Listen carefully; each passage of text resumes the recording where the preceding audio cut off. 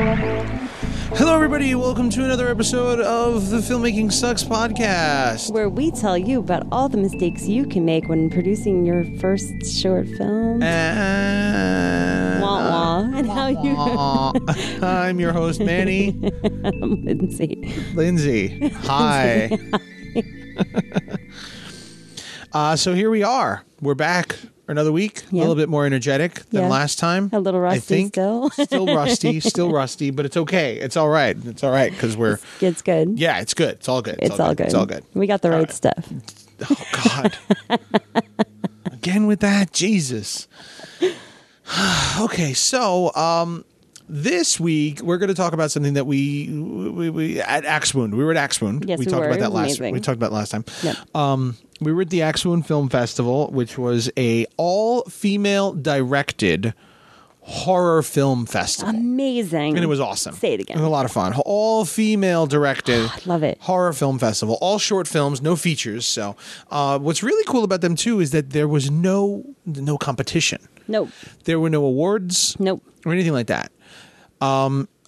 Just women celebrating women. Yes, exactly. The organizer, Hannah Neurotica, who started the Women in Horror as well. She started it? Women in Horror Month. Women in Horror Month, not the Women in Horror Film Festival. Women in Horror Month. Okay, yeah. She is the originator of the Women in Horror Month.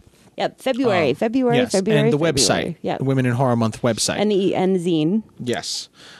She started, I think she works with the Women in Horror Film Festival too, doesn't she? I believe so. I think so. I'm not positive. I don't think we asked that. But so anyway, so she started the Women in Horror Month blog and the whole thing. And Which is every February. Any event that you're having that features women in horror, send it to her and she will blast it across all of her social media sites. Yes. Yes. She's usually totally supportive. I get an awesome shirt from them every year. You got like 5 of them now. I have about 5. And Axe Wound Film Festival is her film Yes. festival. She runs this. This is the 3rd one. Yeah, she's one of the curators for it. So anyone out there who has any of you female horror directors out there, if you have a film, get on Film Freeway. Are they on Without a Box? I don't know. I don't know, but she's definitely on Film Freeway. Or you can even reach out to her directly, and she'll tell you how to submit it. If you are a female director, Yes. be very clear about this. Yes. You must have directed the film. This is exclusively women directed, directors. not just the writer or the producer. You could have done 10 other things, but if you did not direct it, Yep. she's not accepting. No. Okay, because the truth is, there's a lot of film festivals out there that do support women in horror, but she wants to give a special nod, a special festival for just women who direct horror films. And there's so much competition out there. The way she sees it, what she said to me, there's so much competition out there in general. She didn't want to make this just another competition. She wanted to make it a celebration of women in horror. Yep. And that's exactly what this is. So it's a great festival. They have an excellent venue. They run it very, very, very well. It's well curated. Everything kind of goes together. There was not a bad movie in the bunch. Of the 60 or so short films we saw. 48. 48, okay. Of the 48 short films there was not a bad one in the bunch. So it was an entire roller coaster. Some of them were funny. Some of them were gory. Yeah. Some of them were just scary. Some of them, had a message. Some didn't. Really cool. Really great I'm collection still wearing of the women. Axe Wound I bracelet. am too. I haven't still taken wearing it the off. bracelet. Yeah. I Super like cool. it. I like it. It's We got fun. so many cool things. We got buttons and everything. Awesome. Definitely support Hannah. Definitely follow Axe Wound. Women in Horror Month, absolutely follow that. So our time there was there were a couple of panels. Yeah. One of which was the Women in Horror panel. Yes. Well, not really. It was the women film. It was the directors. Okay, the women film. Yeah, the directors. The filmmakers panel. You were on that. I was. We have the recording of that. I don't know if as of this recording, we have not put it up yet. It's in our backlog. But we will be posting. Yep. Hannah was completely cool, and she's going to let us post the entire thing. It was moderated by our friend JK of Horror Happens Radio Show. If you're not listening to that, then go and listen to him because he's pretty awesome. He has a radio show, so you have to listen to him on a special app. But he is getting better about uploading his backlog onto all your podcast apps. Yeah, so we will have that full panel Yep. on one of our as an episode one time. We also have the 4 Mile Circus. Also, don't know if it's been put up as of this recording. It hasn't been put onto our feed yet, but our feed, not their feed. Yep. It will be. It hasn't been put onto our feed yet, but we will be putting that up as well. And they discussed ancillary content. Yes. That you were part of that. Christina Raya and Monica. Estrella Negra from Audra's Revenge. So that was another one of the panels. They talked about using ancillary content to promote your film. Yep. As in, like this, that we were on because we have a podcast, and that also helps us promote our film, but also using things like behind-the-scenes footage and interviews, whatever you can to promote your film. Any of your art direction stuff, art department stuff. Anything that is not the film itself. Yes. Using that to promote your film. And you guys talked a little bit of that and some other things as well. We'll be putting that. Yep. Their podcast episode. You can find that right now. That is already up. Look up the 4 Mile Circus podcast and find using ancillary content, some sort. I forget what the actual title is, but look up 4 Mile Circus and you can listen to it there. Because they have a great show. Super great. Nicole and Sean are the hosts of that, and they are really great. They have mini episodes where they do interviews. They actually play games on their podcast, do trivia. Really, really fun. And they're show. also from right here in New York. They're from Brooklyn. Yeah. They're in Brooklyn. They're a little production company as well. They do they actually they do production services, but they also teach. Sean is a teacher. I think she is too. He is a teacher. She does social media lectures and consultations. Yeah. So these are really great resources to have. They're really great with social media. He teaches audio and video. Video production to small businesses in New York City. So really great people who are actually helping out the little guys. Yeah. So if you're a small business and you're trying to figure out how to make a commercial or how to advertise your product on your business on social media, they're the people you consult with to tell you what types of things you can do, the types of videos you can do, how to produce them, what it's going to cost you to produce them, how to get them out there, how to advertise it. I believe they'll actually shoot and edit it with you as well. Yes, they do. They'll actually produce content if that's what your company needs. Yeah, but this is what they specialize in. Yep. Literally ancillary content. Yes. That sort of thing is their specialty. Yep. So anyway, another one of the panels was Seed and Spark by Christina Raya. Yeah. She works for Seed and Spark, and she does their social media stuff. Or I think she just does panels and lectures for them. Okay. She also runs the Indie Works out here in New York City. It's a monthly screening where she is really all about the Q&A and getting to see behind the scenes and kind of where the filmmakers are coming from. Yeah. Really great other event to try and hit up if you're in the New York City area. And so she did a little lecture. She did about a 45-minute, hour-long talk on Seed and Spark. Well, we talked about Seed and Spark in the past before. I really like we haven't used it. No. But I'm getting more and more sold on that platform. I've felt for a long time that if we were going to do a crowdfunding, Seed and Spark would be the way to go. Yeah, and the big thing about Seed and Spark is that they actually break down your budget, so that you actually understand entirely where the money is going, and you can actually as the investor. Yeah, you as the donator can actually give to a particular area of the budget. So if you want to support them by having them pay their actors, you can donate your money into the actors specifically for that. Yeah. It breaks it down into sections on the website, and you'll see, you literally see their whole budget, where all the money's going to go, and you can decide what parts of it. And I believe you can also donate. You can donate time. You can donate equipment as part of the support package. Exactly. So let's say they're going to have a 10-day shoot, and they have $150 a day for a boom operator. Yep. For an on-set sound guy, $150 for that. 10 days, so we're talking, what is that? That's $1,500, right? Yeah. Didn't do my math right. 10 days for $150. Yeah, $1,500. $1,500 for a sound person. Yep. Now let's say you are a sound person, and you're local to them. Yep. But you let's say you like the project, and you want to get some more set experience. Yep. You can actually donate yourself to them as the sound guy and say, hey, look, I'll come onto your film and work for free for your 10 days because I need some more experience. I need some more this and that, and I'll bring my own equipment and everything. Or even so, you have some lights sitting around, your place that you're not particularly shooting anytime soon, and you want to donate some lights that they need, then you can donate your lights. $2,000 for lights. You're willing to donate their lights. Here, take the lights. You can do that. And then that gets crossed off the budget. Now they don't have to pay for that. Yep. That's the sort of thing that I really like as a producer. From the producer's side, I like that somebody can actually just give me this. Yeah. Say, here, use it for your production and then give it back when you're done, as long as it's not broken. Yeah. You just saved me, $1,500, $2,000 that I would have put for equipment. Yeah. You're going to donate it to me? Yeah. Awesome. And now you get a credit in the film as well. Yeah. Yeah, and your name gets out there. People see it, and people see that you support and that you have lighting equipment, and it does build. And then anybody as well. who's donated toward that portion of it as well, that money will then roll into other parts of the budget, and a good portion of your film is now funded because somebody donated something that you were going to rent or buy or whatever. Yep.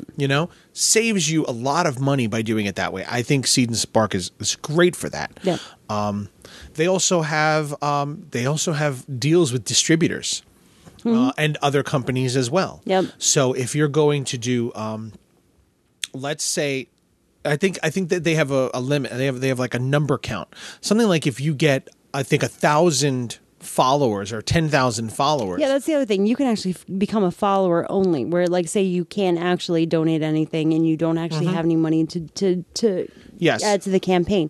You can become a follower of this person's work, and Seed and Spark actually does count that into kind of their trending. Yeah. So if you get something like 10,000 followers, when your film is done, you automatically go into the pool of films that are eligible for their distribution. Right. To go to their partners as well. They also have partnerships with other companies. So you can get discounts at, say, I'm not sure that it is, but you can get discounts at like B&H. Oh, cool. I don't know if it's B&H specifically. Yeah. But they have a partnership with, let's say, B&H. They're building a community, and you can actually tie into their community. Yeah, so let's say they have a deal with B&H. You can get like 10% off whatever rentals in B&H simply because you're Seed and Spark. You're a Seed and Spark film. They're willing to, give you a break on that. And they have dozens of companies that they work with that they can help you with. So Christina Raya did they also have really great resources, which is one part of what Christina is. They have lots of information. They have lots of training videos. They have a lot of film festivals that have Seed and Spark discounts as well. Oh, that's cool. As far as I'm aware of, there's you donated through Seed and Spark, you get a discount code for them when your movie's done. You can submit to this festival, with 10 or 15, 20% off of their.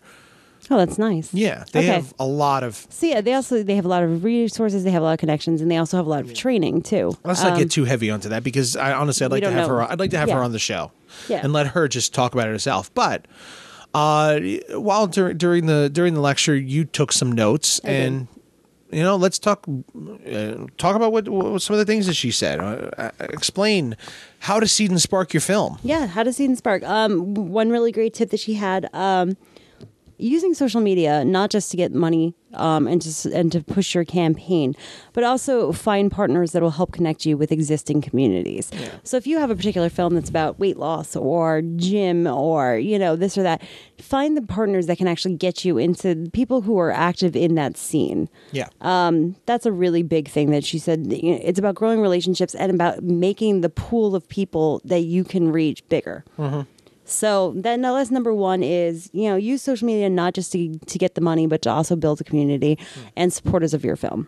And as we've said before in the past, number one, your crowdfunding is not just getting your money. No. It is building your audience. That is number one. Yeah. Because the sad truth is most of the time, if you run a crowdfunding campaign, there's a very good chance you're not going to get your full.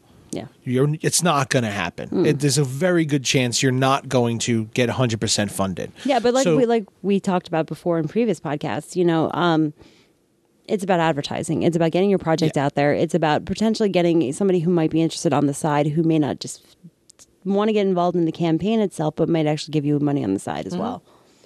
Yeah, because that's the other thing too. Because these platforms of Seed and Spark and Kickstarter and Indiegogo, they all take a cut. They all take a percentage of that because, hey, they're a service.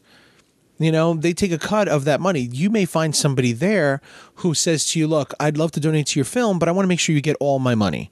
I don't want my money going toward whoever this website is. You know, I want to make sure that this money goes directly to you. Yeah. So advertising is key because there's plenty of people who are willing to donate to a film, but they don't want to pay a fee. They understand that the more money you get, the more money you pay out. Yep. So they'd rather just, hey, you know what? I'll sign a check to you. You know, I really dig what you're doing, and I like your film. I like your idea. I think you guys are whatever. How much do you need? And they'll give it to you on the side, you know, and then that money is yours to go right into your film. 100% of it goes right into your film then. Yeah. You know, so first and foremost, with any sort of crowdfunding, think of it as advertising your film, advertising to build your community, to build your fan base. This is the number one thing of crowdfunding beyond getting the money. Yeah. Forget the money for the moment because chances you may not get it. You may not get it all. So build your community with it. Yep. So sorry, continue. It's okay. Her big thing that she wanted to get across that she spent a lot of time on is talking about the ask. Each of your asks, every ask. What's an ask? What you're asking for. If you're asking for money or if you're asking for this, you're asking, you know, when you're asking somebody for something. Okay, so like the budget things that we broke down, are you asking for money? Are you asking for... No, like, can you share I'm this? not clear. That's what I wanted. Let me finish the sentence. Okay, sorry. Every ask should be phrased as an offer. Every ask should be phrased as an offer. You can either provide content or reach. Those are the two things that you're kind of offering. So when you're doing an ask, it's, hey, I know you run this blog. I know you run this website. I know you run this or that. I'm doing a crowdfunding campaign right now. I can give you content. Okay. I'd love to be able to share content with you. You can, run my Indiegogo campaign. You want to not make it like I'm asking you a favor. You're trying to help the same person at the same time. We've talked about this a couple times where, you don't want to ask somebody for something. You don't want to beg for something. You literally want to offer somebody something in exchange. So it's like, hey, I have this many followers on my Indiegogo campaign. If you share this, then my followers and my readers may actually become yours. Okay. Let's say there's somebody who doesn't actually have a blog or something like that. They just want to donate to your film. Yeah, absolutely. You offer them as well. What they're getting from you is content. Okay. They're going to, number one, be participating in the creation of something. Okay. And that's big for people. Like we said before, knowing somebody who made a film is cool. Yeah. And helping that person make a film is even cooler. Like you were a part of this. Yeah. You want to make sure that the people who are funding this, who are part of your campaign, feel like they're a part of it. The other part of it is they get to view something later. They get it first view. A lot of the times they're getting the physical DVD, they're getting the digital download, whatever perk that they're signing up for. It's something physical that they're getting later on. So it's not just you asking them for money, you're giving them the opportunity to be the first. So every time you're asking for anything, you're trying to make an offer. Gotcha. That's really what that is. That her biggest point was about. Have good asks. Have good asks and make it feel like you're not begging for something. Big thing she said too. When you're socializing with these people, you want to be authentic. You want to engage people honestly. You want to find, like we said before, find your audience and use your own voice. Be genuine. Be yourself. Because we've all kind of experienced that where it's like, the snake oil salesman kind of feeling, the person who kind of feels sleazy, who's asking for something and not really being engaging and exciting about something. This is your passion project. Let people see your excitement and your love for it, because that'll make more people excited. I do remember what she said about this specifically, because she's very, very active. Yes, she's a big when activist. She does with her crowdfund with her Seed and Spark campaigns. She's very active with. I think that almost all of hers have been 100% funded or more. Yes, she's very active in giving a lot and being posting a lot about it and constantly updating the donators, the people who were invested in it, constantly updating with them. And when the movie was done, she said she emailed it had been a little while. Okay, well, the crowdfunding's done. Now we go into production. Yep.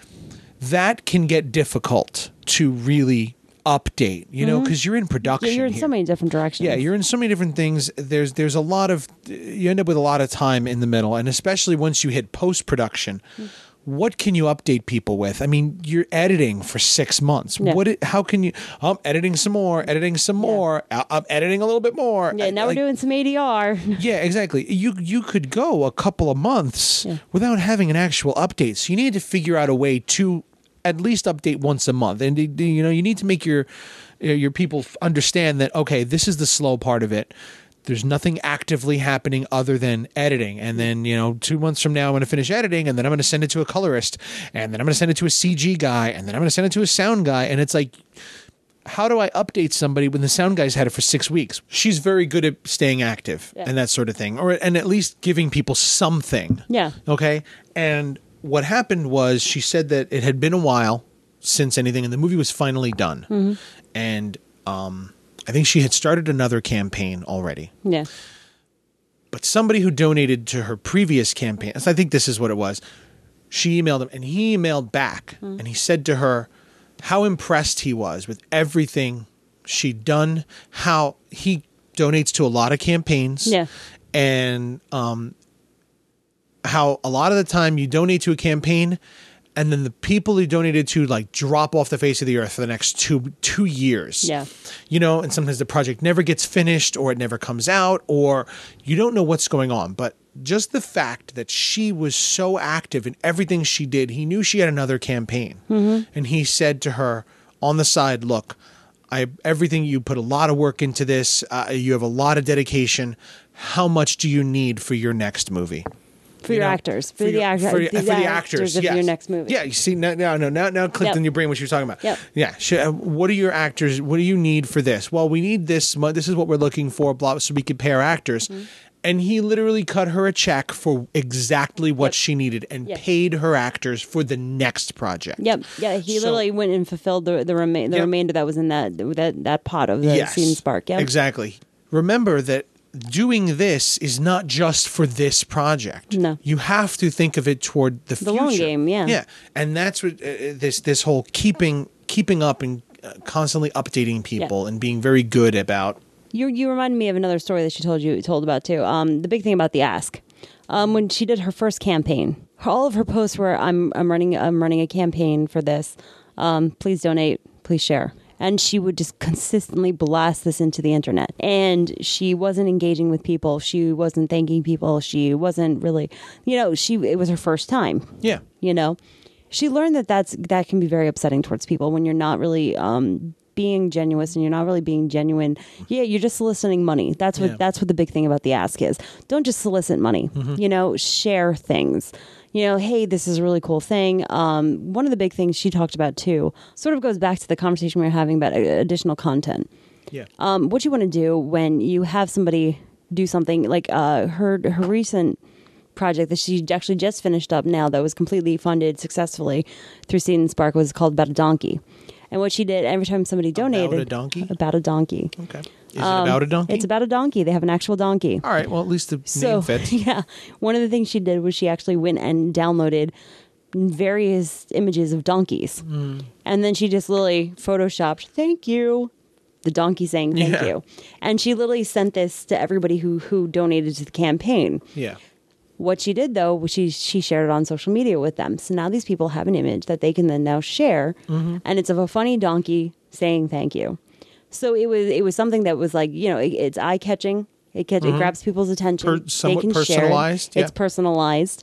So that's one way of offering content. Mm-hmm. Like I said, make everything about content a reach. So she was making something shareable. She said, if you're going to do a campaign, one of the great things to do is to have shareable content. We did that with Brain People. We had Brain of the Day. Yeah, Brain of the Day. We had Brain of the Day, and people liked that. Yeah. That got a lot of responses. Yeah, we did Brain. While we were during the month, because we did one episode a week for 8 weeks. Yep. And every Monday we had Brain of the Day. Yep. You know, for like 3 months straight. Every Monday, and people liked it, and they shared it around, and it got. Yeah, it was one of those funny, like, you know, like, oh, hey, try and go to sleep. Brain. Let's think about all these embarrassing things we did when we were 7 years old. Yeah. You know, it's like something funny and something like people could relate to and would want to share. Yeah, it was a picture of a brain and some little quip, a little funny something. Yep. Yeah, and you know what? To be honest, when we brought it, people shared it and they liked it. When we went to Monster Mania, we sold like 80 DVDs that weekend. We got people's attention with that. Yeah. You know, I mean, sure, the episodes, we had every episode. The first 7 episodes were online. Yep. And we timed it so the 8th episode was the week of Monster Mania. Yep. And we didn't put up that final episode. We said, come to Monster Mania, pick up and then we put it up like 2 weeks later. Yeah. But people had been watching it, and they were like, you know what? We know you guys are going to have the DVDs at Monster Mania. A lot of people honestly stopped watching. Yeah. Come the 5th or 6th episode, and they just wanted to watch it all in one shot. Yep. We'll come pick up the DVD from you. I was just going to watch it that way. Yep. I don't want to watch this every week. I just want to see the whole thing, you know. And that worked, and it worked. And that was a lot of fun to do. So yeah, make your stuff shareable. Okay, so another really great advice you did. You want to do a countdown before your launch. Yeah.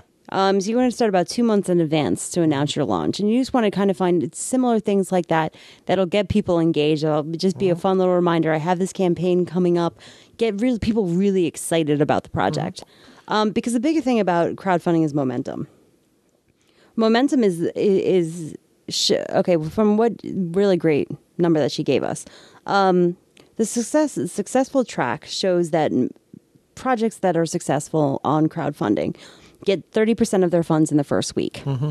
That is your ultimate goal. At that point, why this is your goal? Because when it's 30% funded, that's when strangers, people who don't know you, people who are not your followers, people who are not your friends, your family, start seeing it. They start seeing it, and they actually are getting comfortable. They are comfortable at that point to start participating. There's other people because there's other skin in the game. I see. Okay, that makes sense. So building momentum is huge in crowdfunding. So the more you can do have a following that way. Yeah, the more excited you can get people, the quicker you can get that 30%, and then just get that shareable content out there. Get those thank yous, get those fun little pictures, whatever you're doing for the people who funded you. You're literally running an advertising campaign. Yeah, you're literally running advertising, so you can only build on what you've already done. A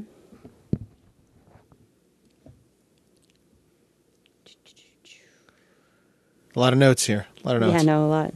Okay, the big thing she said is your pitch video. When you're preparing for your launch, your pitch video should be your main focus. Oh, God, and so many people do the same thing. It's just 2 people staring at a camera talking. Unless you're really engaging, unless you're really, really if you have a following already, if you already have a following, then that works because if you have a following, then your following does want to hear from you directly. They want to see that you are part of this. You're not that just you really care about this. Yeah. So they want to see you talking. Yeah. They'd like to hear from you directly because you already have a following. And you want to be authentic, and you want to share your passion and your excitement and convey the deep belief that you're going to get this project done. But the fact is, if you don't have a following, people don't want to hear from you because they don't know who you are.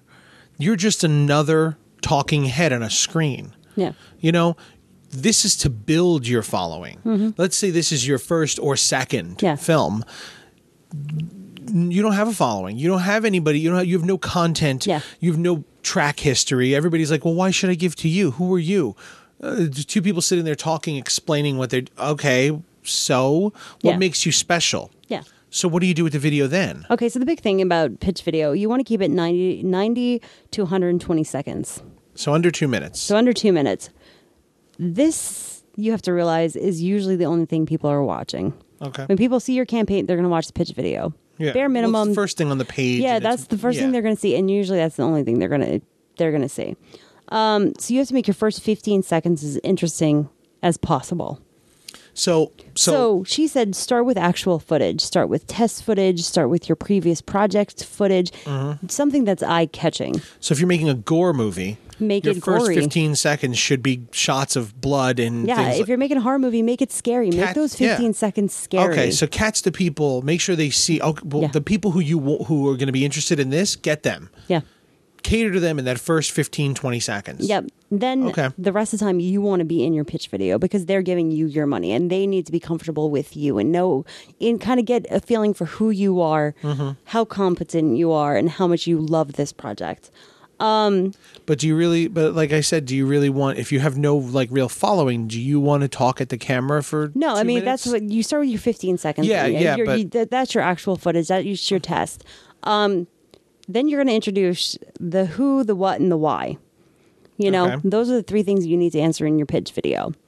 The big thing is who's your team? Who are your actors? It doesn't just have to be you. If you have a particular actor who's really great, who's really entertaining. I mean, actors are really great for this because they are naturally have that it factor. This is their job. People want to see them. People want to watch them. Do. So have them in the video. Have them do something. Introduce them. Get them involved in the project. So then people see that it's not just you who's passionate about this project. There are others who believe in this project. Then she has said the other big thing, have a team of people to help you with the outreach. When you're actually doing the campaign, have a team of people behind you. Because you can't do this yourself. Yeah, you cannot do this yourself. It's just not going to work. Who you should focus on, who should be helping you with this, are your producers and anybody who's above the line. Okay. What's above the line again? Above the line is it's the budgetary thing. It's your producer. It's often the people who are in the front of the credits. Okay. I would say your art director, CG guy, your producers, your camera people. No, they're below the line. Your DP would be above the line. That's okay. Yeah. Your department heads. All right. The more department heads you can have, the better, and have them actually help you with the outreach. If they work an opposite schedule from you, like you and I work opposite schedules, that's great because it's going to help you have your campaign be 24/7. All right. So there's constantly somebody who's sharing the campaign, somebody who's watching something, sharing something, just keeping it active on a 24-hour basis. When you're doing your campaign, you want to personalize your campaign emails. Add a note of where you've met. So, a campaign email. Let me go back a little bit. Campaign email is literally the emails that you send to your email list. Your supporters, people who you have connections with, people you've met at film festivals, literally all those business cards that you've ever accumulated. Put them all on that list. Big thing you want to do is get into a spreadsheet. And I know I'm really bad at this, and I really have to get on this. What she does is she creates an entire spreadsheet with all the person's contact information and a note about where she met them. Okay. So the instant she gets a business card, she writes on the back of the card where they met. And if you talked about something specific, if there was a project that you were pitching her about, or if you had a question about something, she writes that real quick note. And that goes to the business card thing, too. We see a lot of people who get business cards. Yeah. When you're at a film festival, you meet so many people. You meet anywhere from 10, 20, 30 different people. You can't remember who every single one of them are. You meet them for 2 minutes at a time. Yeah. And you give them your business card, and your business card is images on both sides. Cool. But how do they remember who you specifically are outside of your business card? Yeah. I really think that the best always have a blank side of your business card, so this way people can write a note on the back of the card of who you are, how they met you. Mm-hmm. So what she does when she has that list and she has that entire spreadsheet, she reaches out to them just before she's starting the campaign or just as the campaign is started. And she's literally saying, hey, I met you here. We talked about this. I'm having this campaign. Even if you can't donate, if you could please just share it, I'd really appreciate it. Yeah. So she personalizes it towards them. She's actually getting them engaged, reminding them of the relationship, and then just saying, even if you can't help me, if you can't donate, I understand. Just please share it around. Because sharing, the more people share it, sharing is caring, people. Mm-hmm. Care Bear stare. Another really great thing that she does, social media wise, when she's getting the campaign out there. She creates opportunities for social posts, updates, and partners. What she does is she finds things that are trending on social media that apply to your project. And then you share those tweets. Like how I share everything from the sleep paralysis network on Theta States. I mean, we connected with I retweet their stuff. Mystic Investigations is my big thing. They do a lot of like monsters, and so I share a lot of their stuff. And just sleep because it relates, network on Twitter, I do that. And when they posted, when was the last time you saw? I just retweet theirs with a witty answer, and they like it, and they retweet it as well. Yeah, Mystic Investigations. I've done that a couple times with. Yeah, but yeah, find people who if you have a movie about sleep insomnia, find the insomnia things and share things about insomnia. Yeah, it's going to get more people paying attention to you that are actually interested in whatever you're making a film about. Yeah. Another thing that she does, especially on Twitter, she literally shares, "Hey, here's the tweet of the day. Share it and retweet it." So she literally is telling her followers what to say, so they can support her, but they don't have to think about it. Yeah. If it's literally like, the quote of the day is, insomnia, 98% of people suffer from insomnia, tweet of the day. Yeah. Hashtag Theta States. And literally they just copy that and they just share it around. Okay. Then literally she's telling them how to engage, and she's kind of controlling what is going out about her project, and she's also giving them the ability to share it without having to do much work for it. Okay. That was a really great tip that she did. Constantly keep up to date with your campaign. You have to find out what isn't working and replace it. You need to make adjustments to your plan. So her big thing is you really, really want to make a plan. When you reach out, part of this plan is finding sites and having them tell about your campaign. What you want to do is you want to reach out to multiple sites and you want to tell them why their readers or followers are interested in your project. How does this actually apply to their readers? 'Cause now you're offering them content without a lot of thought. So, if there's a particular thing, like we said about Theta, if there's a sleep apnea network, great. Tell them, here's a horror movie that's about sleep apnea, and it really goes into the science of, brain waves and delta waves and the whole thing, and it gives them a reason why they should share it. Okay. So it's all about building that community, building connections, and being able to share content. Gotta get over that shame. Yeah. See, I'm really bad with sharing with things like that because I don't like, not that I don't like it, but I always feel weird emailing people asking them, hey, check this out. Even not emailing, just messaging on Twitter, because I feel like a shill, to just randomly message somebody, but it works. It does work. It works. You gotta kind of get over especially that. if you're specializing I find with Twitter, when you're really, with my Twitter and my Instagram, I'm very about independent filmmaking, sharing support, motivation. Yeah. I find motivational quotes, and it's all about positivity. Go out, chase your dreams. So I have a lot of people who do actually reach out, and a lot of people, oh my God, how many motivational speakers, entrepreneurs, life coaches. And it's very interesting just because I do these motivational things that I kind of get them, but I feel like I get a lot more specialized followers who are very much part of that chasing your dreams. I got a lot of artists and a lot of writers and a lot of this, the M writing. If you do a M writing hashtag a lot, you will get a lot of writers. Okay. So it is really about your plan and finding people that you want to talk to, because I find that, writers, I like hearing from writers because a lot of times they tweet tips about writing, and motivations and kind of tricks that they do to put you in the mindset.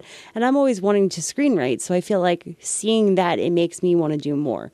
Okay. So really targeting your social media is really important, especially when you're doing a crowdfunding campaign. Okay. Let me get into some statistics because I thought these were interesting. All right. One thing to realize about social media is there's a 1 in 10 ratio. Yeah. It's probably less than that. Yeah. Well, no. 1 in 10 ratio. There's turnover. This is a ratio. For every one goal, which I try and do myself, I have a different one, which I'll talk about in a minute, but hers is for every one self-promotional post, every one of those, hey, check this out, look what I'm doing, follow this, blah, blah, blah. Share 9 things that are not related to you. Okay. Or not related to your project. But those 9 posts should be in your voice. All right. So for me, I retweet a lot of the screenwriting tips or the writer's tips, motivational quotes of the day. I share those. Yeah. And I try and share those more. So every time I go to Twitter to post something, I go through my Twitter feed and I find me personally, I find 3. I find 3 other relatable things or things that I'm interested in or things that make me laugh. A lot of the horror things are just silly little, people post something funny, some horror meme. And I share that, but I always try and do 3 before I share my 1. And my goal every day is to share at least 3 times on social media. Okay. So I am hitting that 9, but I'm doing 9 for 3. So clearly I need to give more. Yeah. But it really is about the more you share, the more you are seen as interacting. And the more you share particular persons, the more you'll actually interact with that person. I can't I have a lot of relationships where it's like I start sharing one particular thing, they start to recognize my handle. So then we'll have something that we'll have a conversation about. They'll say something to me and I'll say, and we'll actually have a conversation, and that builds a deeper relationship where then on the, follow Fridays, those are the people that I'm following on Friday, my FFs, the people who engaged me throughout the week, who I've had conversations with, which is all about building community and finding people who are of your niche. Okay. The average crowdfunding, the average successful crowdfund is $10,000. SeedSpark does go up to about 17 is their average successful campaign. Mm-hmm. So what you want to do, knowing that, is don't go in there and asking for $30,000. Yeah. Go in there and ask for $10,000 or $15,000 for your production. Then do another campaign for your post-production. I've never liked that personally. I'm very weary of that when I see somebody ask for money up front and then 6 months later they're asking for more money. Yeah. It makes me feel like, what did you do? But I think if you're honest about it from the beginning, we're like, this is very specifically for my production. Yeah. These are my production costs. I feel like it's not as sleazy because you're being honest from the beginning. This is for this. Yeah.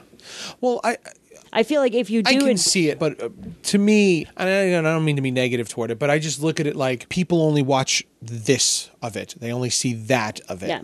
By the time you get to the second campaign, a lot of people may not have even seen the first one. Right.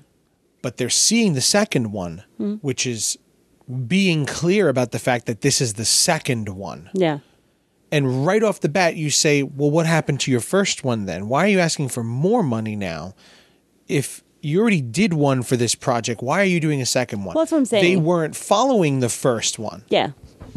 So how do they know that this was the plan from the beginning? I'm just saying, just for argument's sake. Yeah, no, for argument's sake, I can see what you're saying, but I also see it where, we crowdfunded for our production costs. Yeah. We weren't clear on what we were doing for post-production. Be very honest with people, and at least then you're being honest. Mm-hmm. Number one. Number two, the people who may or may not have seen the first campaign are people who didn't participate in the first campaign. Okay, great. You raised the money, you got this done, everything that you said you were going to do in that campaign has already been completed. Now you just need this to finish it off. Mm-hmm. So now you already have something in the can, and you already had those people's money, and you've already completed the goals that you set with that particular campaign.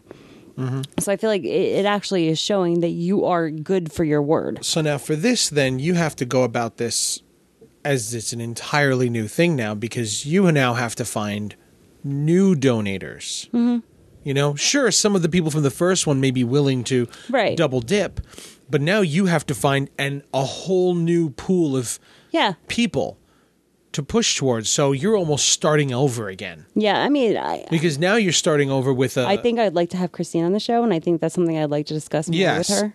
Because that surprised me as well. Yeah. It does make some sense in that, you're not gonna. It's not an average thing to raise this much money, so you're better off asking for a smaller amount for just one stage of the project. But I struggle with the same questions that you're struggling with. Yeah. And I think that a lot of people are thinking that. That's why I'm saying it. A lot of people are thinking that. I don't want to make it well, no, this is just what you do. Yeah. No, because it is something that you have to struggle with and understand, you're going to ask a second time. Mm-hmm. These aren't film investors here. Producers understand that you're going to get a development fund, and then you're going to get a production fund, and then you're going to need post-production funds. Right. Producers get that. Right. Because that's how you structure out a budget. Yeah. So this way you don't, here's $50,000 for your production and your post-production, and then when it's all done, we need another $10,000 for editing because the production budget went over. No. They don't give you money that way. Yeah. Producers aren't going to give you your post-production budget. No, they want to give it to you all shooting. At once. Yeah. Yeah. Huh? They give it to you kind of all at once, or they agree to a budget at the beginning of the. Yeah, but that's what I'm trying to say. Like they agree to a production budget and a post-production budget. Yeah. These are two separate entities. They may give it to you at once, which is, I think, rare. No, they give it to you in pieces, but I just meant that you agree on a budget for everything in the very beginning, and if you go over, then that's a problem. Yeah, exactly, and that's what I'm saying. Producers understand this, but everybody out there, they don't understand that, because the truth is they're not actually getting a return in the end, and that's another thing that I struggle with when it comes to crowdfunding. I mean, I feel like maybe it might be getting a back end. It might be more successful if you were, like, say you're editing yourself, so you're not actually asking for post-production funds for, Well, but I mean, sure, I edit myself. Yeah. But there's still coloring that I'm giving it to somebody else. There's still the sound editing that I'm giving to somebody else. There's the Foley work that sometimes, and sometimes one of your actors needs to do ADR. Hey, you paid them, they were working. Their agreement was for this. And they were working for $250 a day. Yeah, you got to bring them back for ADR. Yeah. They may not ask for $250 a day, but you're going to have to pay them. If you hadn't agreed to this beforehand, you may have to pay them because to do a day or two of ADR with you, they may have to turn down another job. Yeah, right. So you have to pay them for that as well. Like I said, I definitely think that I'd like to have Christina on the show, and I think that's definitely a topic that we could discuss more with her, because I think I want to better understand that. Just I'd like not so much a clear answer, but I'd like the other perspective that is not in my head. That maybe we're just not seeing. Yeah, exactly. I'm not seeing it all. And that's something that I definitely struggle with, because asking people for money when and again, I'm just doing this there's no nice way of saying this, but they're not getting a back end percentage. Yeah. If this movie goes, let's say you make a $50,000 movie and they invested in this, if it sells, some company picks it up. Say IFC Midnight picks up your movie for $500,000. Yeah. You just made a $400,000 profit on it. I'm sorry, your investors, these investors in quotes, who donated to your Seed and Spark, they're not seeing any of that because there's no contract or anything in place for them to get a percentage. Right. Now, you can structure that separately. You can do that. Right.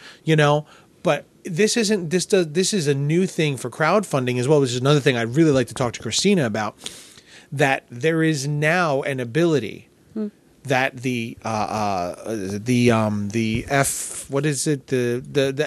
Trade Commission, the FTC, the Federal Trade Commission. Yeah. You couldn't create investors through this because it's not traded or anything like that. No.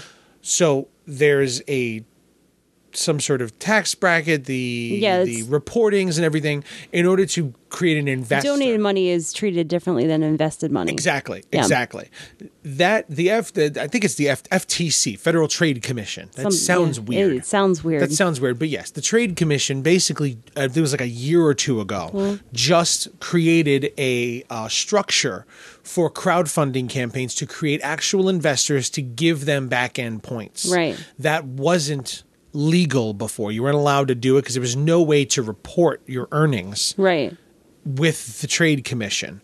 Now you can. And that's a whole other level to it. And I think Seed and Spark was the first one that was allowed to go through because of their structured ability and because of the way they structured the campaigns to begin with. I think they were the first ones that were allowed to do that. Right. That came up with a structure for it. That would make sense. I also think that there's a minimum amount of money that you're asking for. I don't think you can structure that for like a $5,000. I think it's something like a $50,000 or $100,000 campaign. Yeah, something that actually hits a tax bracket. Yes, and they have to actually donate a minimum amount of money. Yeah, I mean, because there are limitations to how much income or money that you're bringing in, whether it's taxable or not. There has to be a certain amount. Yes, yeah, and this is something that I would like to speak to. So I think. Is there anything else you want to go on? Because very small. Go ahead, because there's a lot of this I'd like to talk to her about. I think that she'd have a. I think it would be really great to have her on the show, and I think she'd be down for it. But hopefully, cross your fingers, folks, that we can get her on the show. We'll get her soon. We'll get her on the show. The big things that she really shared too. The most popular pledge is $25, followed by $10. So what you want to do is base your perks on this amount. Make them around $10 really and $25. irresistible. Your $25 and your $10. Make those irresistible. She was really great about repeating one particular thing that we talked about on our crowdfunding campaign, which, again, we knew nothing about what we were talking about, but just based on what we had seen. Double think offering something that you don't manufacture.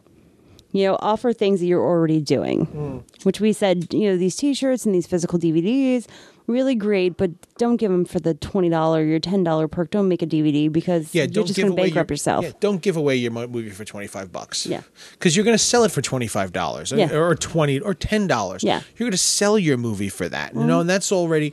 But you remember, for that you're talking about the cost of making the DVD, the time of making the DVD, and the time of mailing the DVD. If you're going to give that away for $10, well, $3 or $4 of that is immediately going right to making the DVD and sending it to them. Let's say you give your movie away at the $10 perk. Yeah.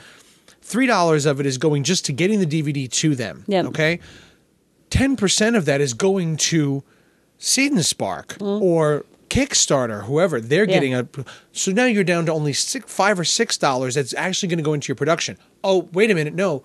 You have taxes to pay on top of this because this is reportable income at the end of the year. Yeah. All right. So there goes another $2 of that 10. You're only going to get $3 maybe of every $10 donated for that DVD. Yeah. And okay, that's literally 60% of every $10 is gone because you decided to offer your final product to them for that. Yeah. So a couple of other things. Be smart about this. Yeah. So she said, successful perks people really like are things that give them the insider experience. For example, set visits, premiere party invites. They actually get to come to the premiere. Specialty screenings if you're screening just for your backers. But you have to be clear about this too, because a lot of people do this. Travel expenses not included. You have to be clear that this is going to happen. Like, let's say we're doing it in New York. It's going to be in New York. Yes. And you have to find your way there. So someone in LA who donates to this has to understand they got to get their own way to a New York show. Yeah. But if somebody in LA wants to donate this and they can set up a screening in LA, well, then that's a whole other thing there. Yeah. Now you have somebody who is really willing to stick their neck out for you and really willing to help. You want to pamper this person. You want to make sure that that's a really great thing to do in your pre-production for your crowd campaign. If you have connections in LA, somebody who happens to run film screenings or something like that. But hear me out. If you have a connection like that and you know that in pre-production, reach out to see it. And if there's somebody who's willing to do that, if you know somebody who does a weekly or monthly screening out in LA, if they're willing to take this film, then you can actually say, we will have shows in New York City and Los Angeles and have that already in, but have that agreement in writing, locked in before you offer that. But that could be a really great I'm talking a lot of hypotheticals here. Yeah, that's a really great thing to know for your perks because then you're doubling the amount of people who might pick up that perk. Yes. Another really great idea, there's two more that she had, which I didn't even think of, naming a character. Literally. I've seen people do that. Yeah, name a character. That's a cute one. And then calling action on set. Not only have one set visit, you get to visit the set. Another one, you actually get a call action. Okay.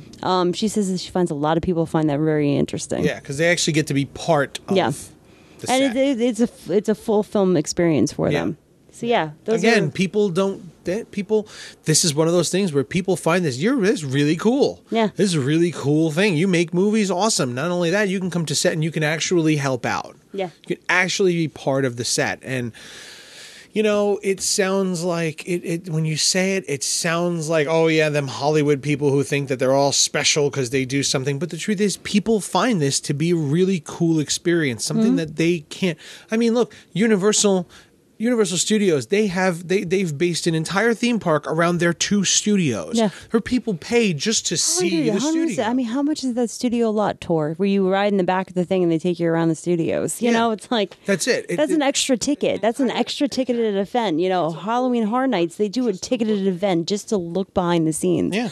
Some people really want to look behind the curtain, and you really have to take advantage of that. And the truth is, the people who are donating to these sorts of things, those are the people who want this. They want to see behind the curtain. They want to do this. You're not talking. You're not pitching your video to the soccer mom who's got 4 kids and she's running back and forth. She's not donating to your movie. No. So don't think, well, you know what, this sounds kind of stuck up. No, you are literally giving this to people who want to do this. Yeah.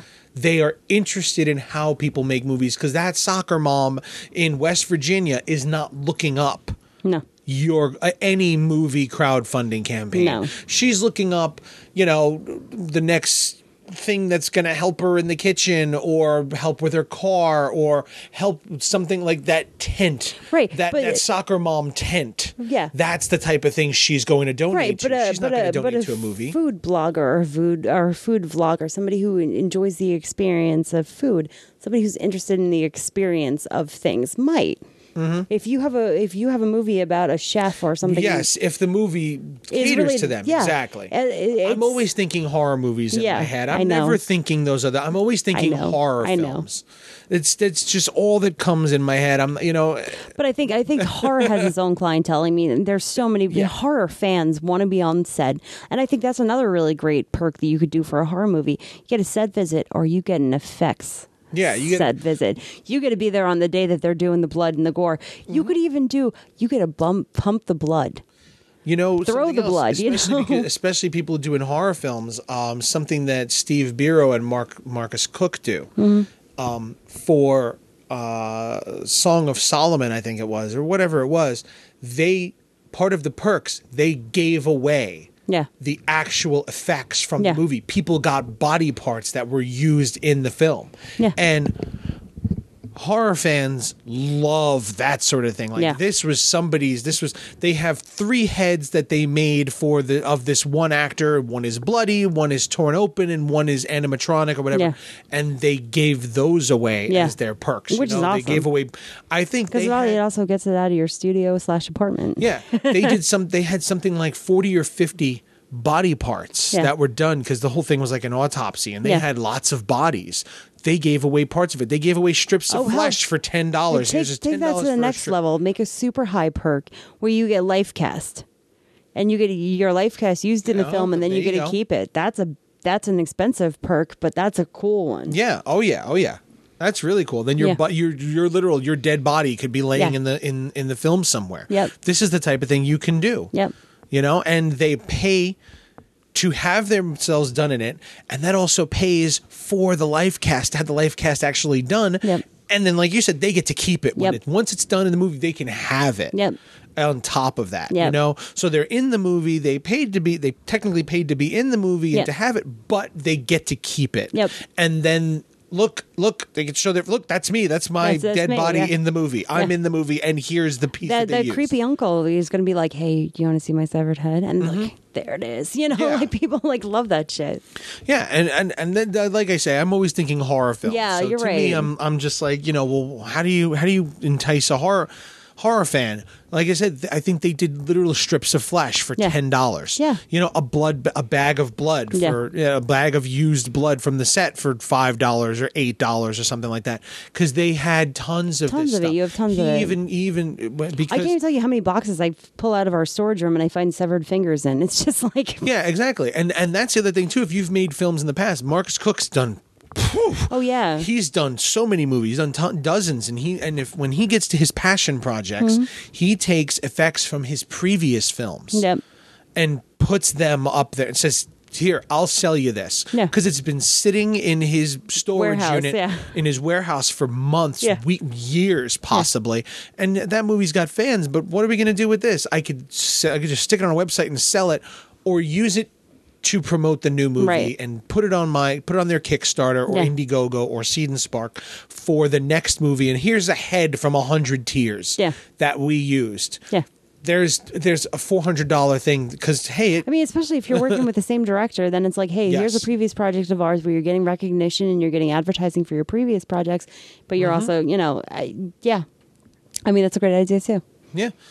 Tom Ryan does the CDs, his band CDs. Yeah. Those are perks. You buy the CDs are made already. Yeah. He's already got them in boxes. He paid for them months ago. Yeah. He sold the first, 30 CDs and that paid for the box of 100 already. Yeah. So now he's got these other ones that he could sell. He could just do digital downloads to his songs, really. Exactly. Just, you get the album for $15 and yeah. That's the sort of thing. You have previous stuff, give it, put it in there. Pull it up. So the only two things, really great resources that she gave, just to make everybody aware. Seed and Stark does do live Facebook events, so they're a really great resource to follow. That's cool. So you can definitely watch one of their panels, one of their lectures, a number of other things that they do on Facebook Live. And the other thing, which I'm looking into now, is that they do a hashtag Film Curious, where they do Twitter chats. Okay. So apparently you can ask a question using the hashtag Film Curious, and there's a community of people who check this hashtag and will actually respond to your questions. That's cool. Yeah, really cool little thing. I'm starting to look into it. I've looked into it like once a day. I think twice. I've looked into it and gotten engaged in a conversation using that hashtag. So that's the hashtag of the week, Film Curious for Seed and Spark. Hashtag Film Curious for Seed and Spark, not for us. No. For Seed and Spark. Yeah. I'll give my hashtag away to somebody else. We're doing a crowdfunding campaign. I could just give me a list of hashtags for filmmaking sucks. Cool. Yeah. So that's that. Look up Christina Raya, Raia. Right, I think she's C Raya 9 on Twitter and Facebook and Instagram. That's her, that's her extension. She on all of her things she keeps the same, which is another thing to do with your movies because we screwed that up a long time ago. Yeah, we did. Keep it consistent so that this way people can use the same @ for every. Yeah, I have to try and remember, and half the time I screw it up. Yeah, exactly. Even when we're signing in, we're like, what was my name on this one? What was my name on that one? Yeah. So try to keep your names consistent on everything. That's just a helpful tip of the week. Yeah, that's just something. Look up Christina Raya, see some of her movies, look up Seed and Spark, go through their website and check out some of the things that... Yeah, again, because they have really great resources on there, just learning videos and... they have, connections. More information than we just did on that panel. Because again, this is all, kind of... Secondhand through me. It's kind of my notes based on hers. And even she had cut the panel down. Yeah, she usually does like a 90-minute presentation. Usually it's a 90-minute presentation. She did 45 for this one, so it was not the full. And again, you can check her out, Indie Works, in the there you New York go. City area. Go to the Indie Works screenings once a month, right? Yep. Very cool.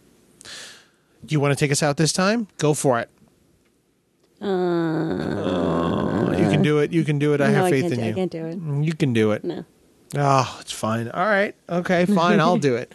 That's going to do it for us this week at Filmmaking Sucks. If you're not subscribed to us already, please subscribe to us on whatever podcatching app you're listening to us on, be it iTunes, Google Play Music, Stitcher, TuneIn, Podcast Addict. We're on there. Wherever you're at, please subscribe to us. Give us a 5-star rating and a review. It really helps us a lot. It sounds like it doesn't, but it does. Helps us out a lot. Gets people to find us a whole lot easier. Brings us up in the rankings. And give us a review. Tell us how much you like us and how good you love my hashtags. Because there you go. I'm working hard on these things, folks. Get out there, everybody, and make good films.